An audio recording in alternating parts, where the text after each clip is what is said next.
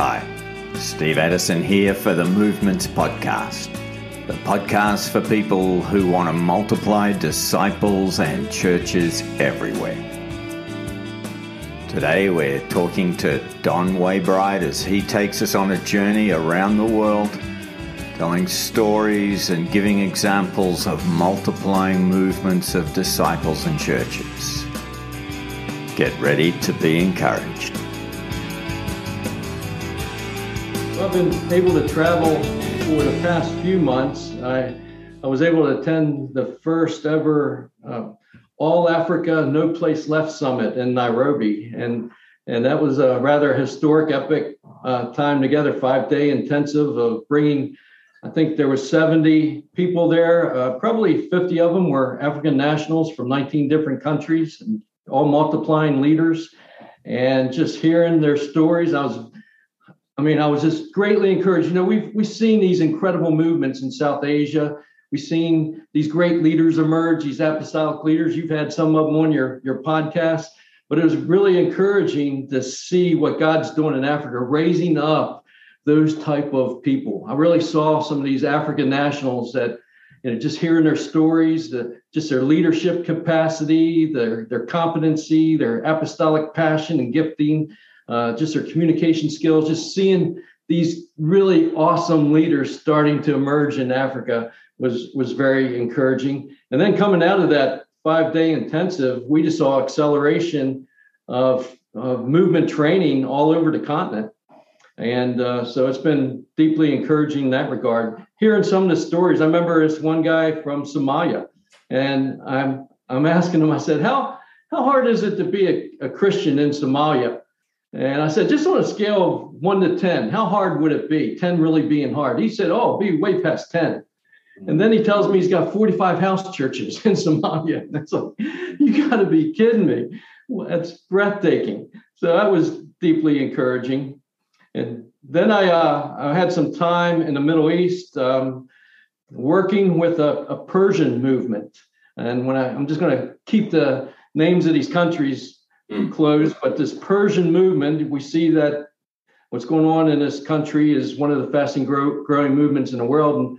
And the organization I'm with now has a relationship with a network of about 700 churches in that Persian country. And we were bringing them across into this Middle East country, small units of these leadership networks. They don't know each other. They don't cross-pollinate for security reasons. And so we bring them across and just kind of do a problem-solving retreat, you know, basically a mid-level, look at the case study, see where they're at in this movement, what barriers they're having, open up scripture together and figure out solutions and action plans and things like that. So I've been working with that and got to meet some of these leaders. And I'm asking them, you know, I said, this one young woman had 62 house churches.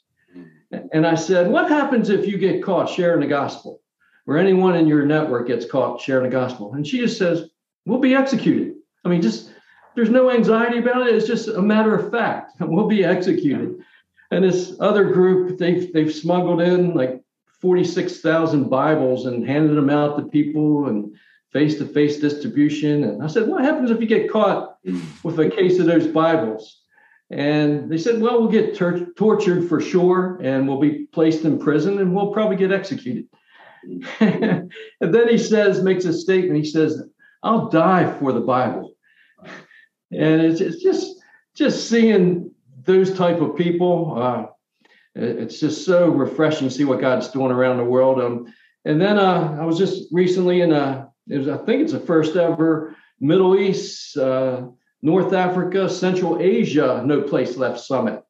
And I walk in the room and there's like 90 people in this room. And it's all expats. This one is all expats. No nationals were invited, all expats. About 90 people. They're there with their spouses but their teams. And so I would say there's at least 50 units, and a lot of young people. And just seeing the quality of the young people God's sending to the nations, into the heart of the Middle East, into the heart of these very challenging, difficult places, and just their biblical fidelity and just their gifting and their zeal. it was just encouraging to see these type of things take place. I've been able to be part of. And we also, a few years ago when I was with Sugar Creek, we launched out a No Place Left Bogota, Colombia, No Place Left Colombia type of movement. We used a 3-touch strategy that Troy Cooper has taught us, and we did it real well, and we followed it exactly almost, and we saw tremendous fruit. We saw about 6 leadership networks emerge out of that and spread trainings and multiplication throughout Colombia. Well, we just rebooted that, just did a mid-level, bringing in all these about 4 different leadership networks, and it was just very encouraging just see the multiplication spreading all over the Colombia country. And they've got some big giants to slay there as well. And so we put together some targeted approaches to engage the Venezuelan refugee crisis. There's 1.8 million Venezuelan refugees in Colombia. And so we developed a strategy and a team that's focused purposefully just to engage the Venezuelan refugee population. And also this Hilltop of Hope, this integrated disciple-making movement in the red light districts. We developed that there as well. We kind of kickstarted that again. And in the Bogota has 20,000 to 30,000 prostitutes. Cartagena it's a sex tourism capital of the Western Hemisphere. So it's a big giant to slay. And so going into the red light with the same approach we would with an unreached people group and using the same principles and tools and strategies. And we're seeing, we've seen prototype that in South Asia, but kind of launching that out in Colombia as well. So that's just was part of that just recently. Wow. That's amazing, Don. So update us a bit on the work in the prison system. The prisons, during the COVID, there was a very tight lockdown in the prisons. I mean, it's like the whole general population was like being in solitary confinement for like a year. And so these guys did what they could in the prisons, but God did some things. He started maneuvering some things during that COVID period. He took some of our best leaders and positioned them into other prisons around the Houston area. And so, for instance, he took 2 of our top guys that were seeing this movement in solitary confinement. You've probably seen these baptisms that we were displaying on that was taking place. We had like 90 baptisms within like a 9-month period in solitary confinement in this one prison. Well, they took 2 of those guys and placed them out of that prison that they were originally in. They, during COVID, placed them into the death row prison that's in the Livingston, Texas area. And so I was just up there to visit them in October, and they had just baptized a man in death row that was executed 2 weeks later. But so they're, God just took the right people just to impact the death row of the Texas prisons. Now, during that period, like I said, God had maneuvered not just those guys, but some other guys out of these prisons where we saw a movement and place them in other movements in the Houston area, or actually other prisons in the Houston area. And all of them now, there's about 5 different prisons now in our region that are preparing to launch out 4 Fields residencies within their prisons. So they're already training core leaders, and they're putting together a strategy to launch out the residencies. And so that's all in progress now. So just kind of getting that kick started since the prison just opened up this fall. So Don, we've just done a world tour of wonderful stories of what God's doing around the world, multiplying disciples and churches. As you sort of step back from that big picture, what are some of the things you're learning? What's he teaching you? Well, I'm loving the collaboration, and that's kind of the ministry I'm with is Reach the Rest. We're focused on this partnership with Indigenous leaders, but also a highly collaborative partnership paradigm. And just working with these great commission leaders around the world that I've had relationships in the past with has just been so refreshing. They're just giving the kingdom away, and just the relationships. The kingdom of God grows and multiplies through relationships, and these type of collaborative relationships have been very refreshing. Just to see the way I've been embraced and just be able to work, and also see some of these guys that we're seeing in the No Place Left USA movement back, maybe 5-7 years ago. Now they were in their 20s. They were a little bit pretentious, pretty bold and pretentious. But now you just see them. They got young families. They're mature leaders now, and just coming alongside with them. They got this deep humility and just God's called them to the nations, and just seeing them just mature in those roles. It's been refreshing as well. So that's been very, a blessing that I've been part of.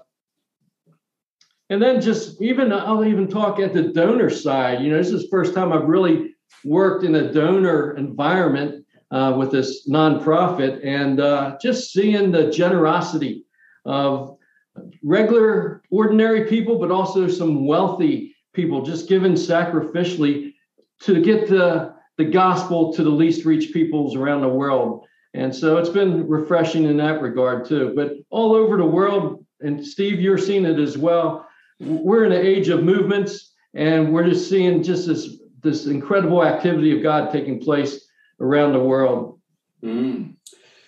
Don, what are some of the hits people are taking? What are some of the things that the enemy can use to bring works unstuck? Are you learning anything about that? Well, I mean, the persecution is real around the world, from Afghanistan to West Africa. You're looking at the continent of Africa, the Islamic insurgency, in a sense, that whole tension belt all over the north and through the east of Africa, this Islamic militant kind of takeover, in a sense. And so there's extreme persecution coming on the church. And yet in that context, we're seeing signs and wonders, dreams and visions, miracles, and the miraculous power of the Spirit just break through and continue to see multiplication in those extreme environments. Just like that story I told you about Somalia. I mean, in that context, God is multiplying his kingdom, and we're seeing that throughout that tension belt of Africa. And you're seeing it in these extreme persecuted areas where they got the anti-conversion laws in South Asia. You're seeing them. It's just an incredible harvest taking place.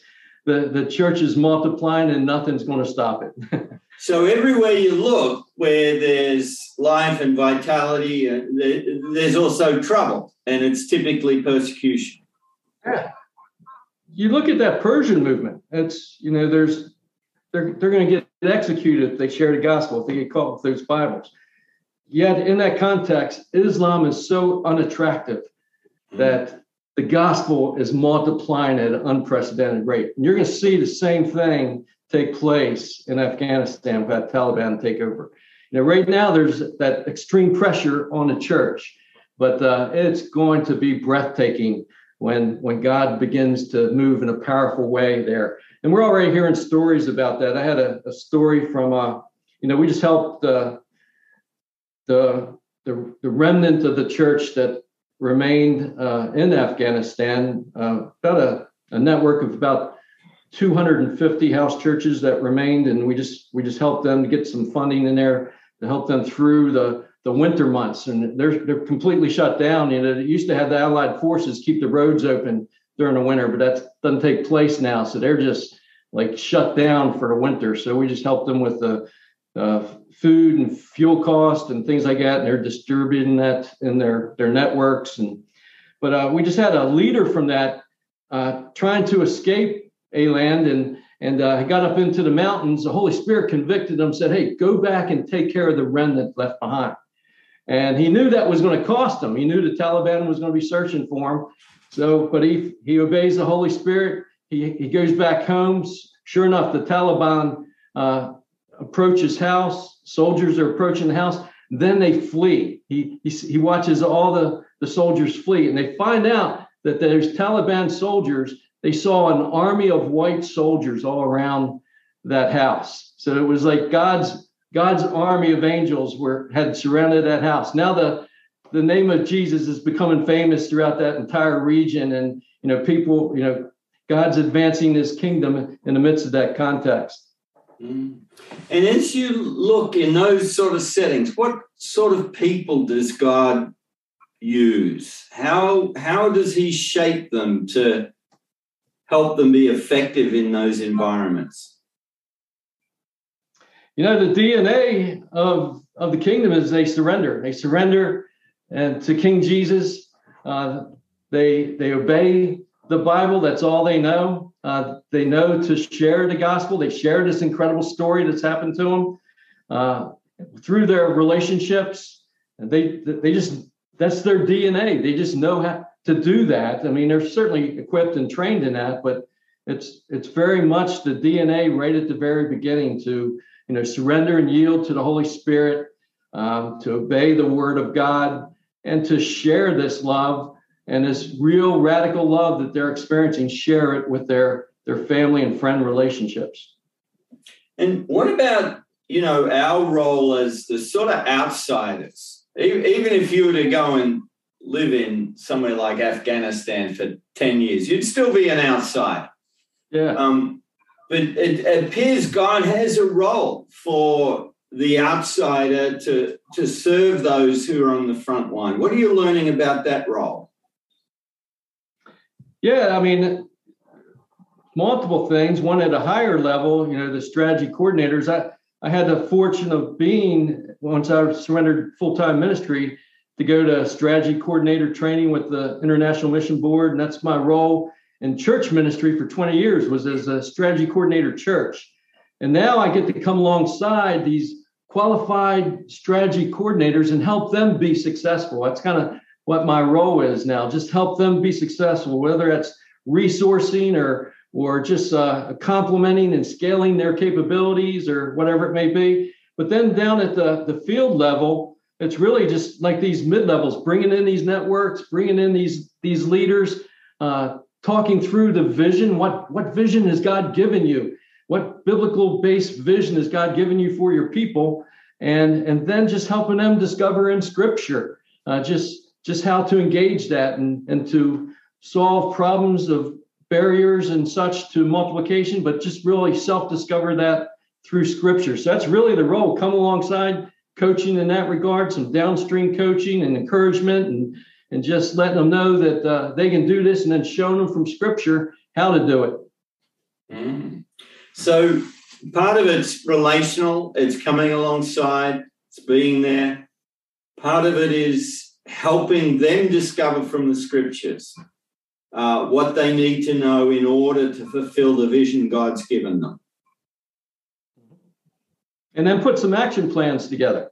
And then, we have accountability. We have Zoom calls and coaching calls. I'm coaching a group from West Africa that's transitioning from more traditional type of evangelism approaches to multiplying disciples in churches. And so I'm coaching them through that whole paradigm shift. And they've done their first 4 fields trainings ever here in the past month. And so just those type of relational coaching, loving on them, and then showing them from Scripture how to do this and letting them know they can do it. So I can't wait to look at my WhatsApp and my Signal app, and I'm seeing the baptisms all around the world, and I'm seeing these incredible stories of breakthrough and just seeing just movement taking place in some of the most difficult, challenging, hardest places. And it's just so encouraging. And then, just kind of getting that story out there, building the prayer networks around that, seeing others celebrating and getting encouraged by God's activity. That's been what's been fueling me. Mm. And what are you trusting God for? What do you see as you look down the road? Well, I'm begging for wisdom. I'm begging for wisdom to, lead this ministry, to be a movement catalyst, and I'm looking forward to these breakthroughs and just the continued just advancement of the kingdom through the multiplication of disciples and churches, in all these contexts, from the red light districts. We're scaling that out to multiple red light districts in South Asia and Colombia and even in the Middle East. We're already seeing these red light background believers. I get these baptisms, or pictures of baptisms almost every day of these red light background believers emerging from all these different contexts. And then just South Asian guys, they just got this vision. You've had some of these top leaders, these top L5, level 5 leaders and beyond, these great strategy coordinators coming out of this movement in South Asia. They've got this Metro Lights vision to reach the seven, mega cities of South Asia. And they've got 100 days of prayer in each city already taking place. They've mobilized 100 days of prayer. They're praying over every street in these cities. And they got then followed by 1,000 days in a harvest, expecting 1,000 churches in each one of those cities in 2022 and 10,000 churches in each one of those cities by 2025.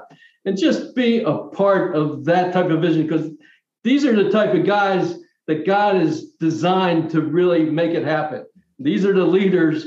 These are the highest level movement leaders in the world right now. And just being able to come alongside them and join in that vision and watch it take place is it's breathtaking and it's exhilarating. Find out more about Don's ministry at reachtherest.org, and you can visit movements.net to download resources and find out how you can get engaged in multiplying disciples and churches everywhere.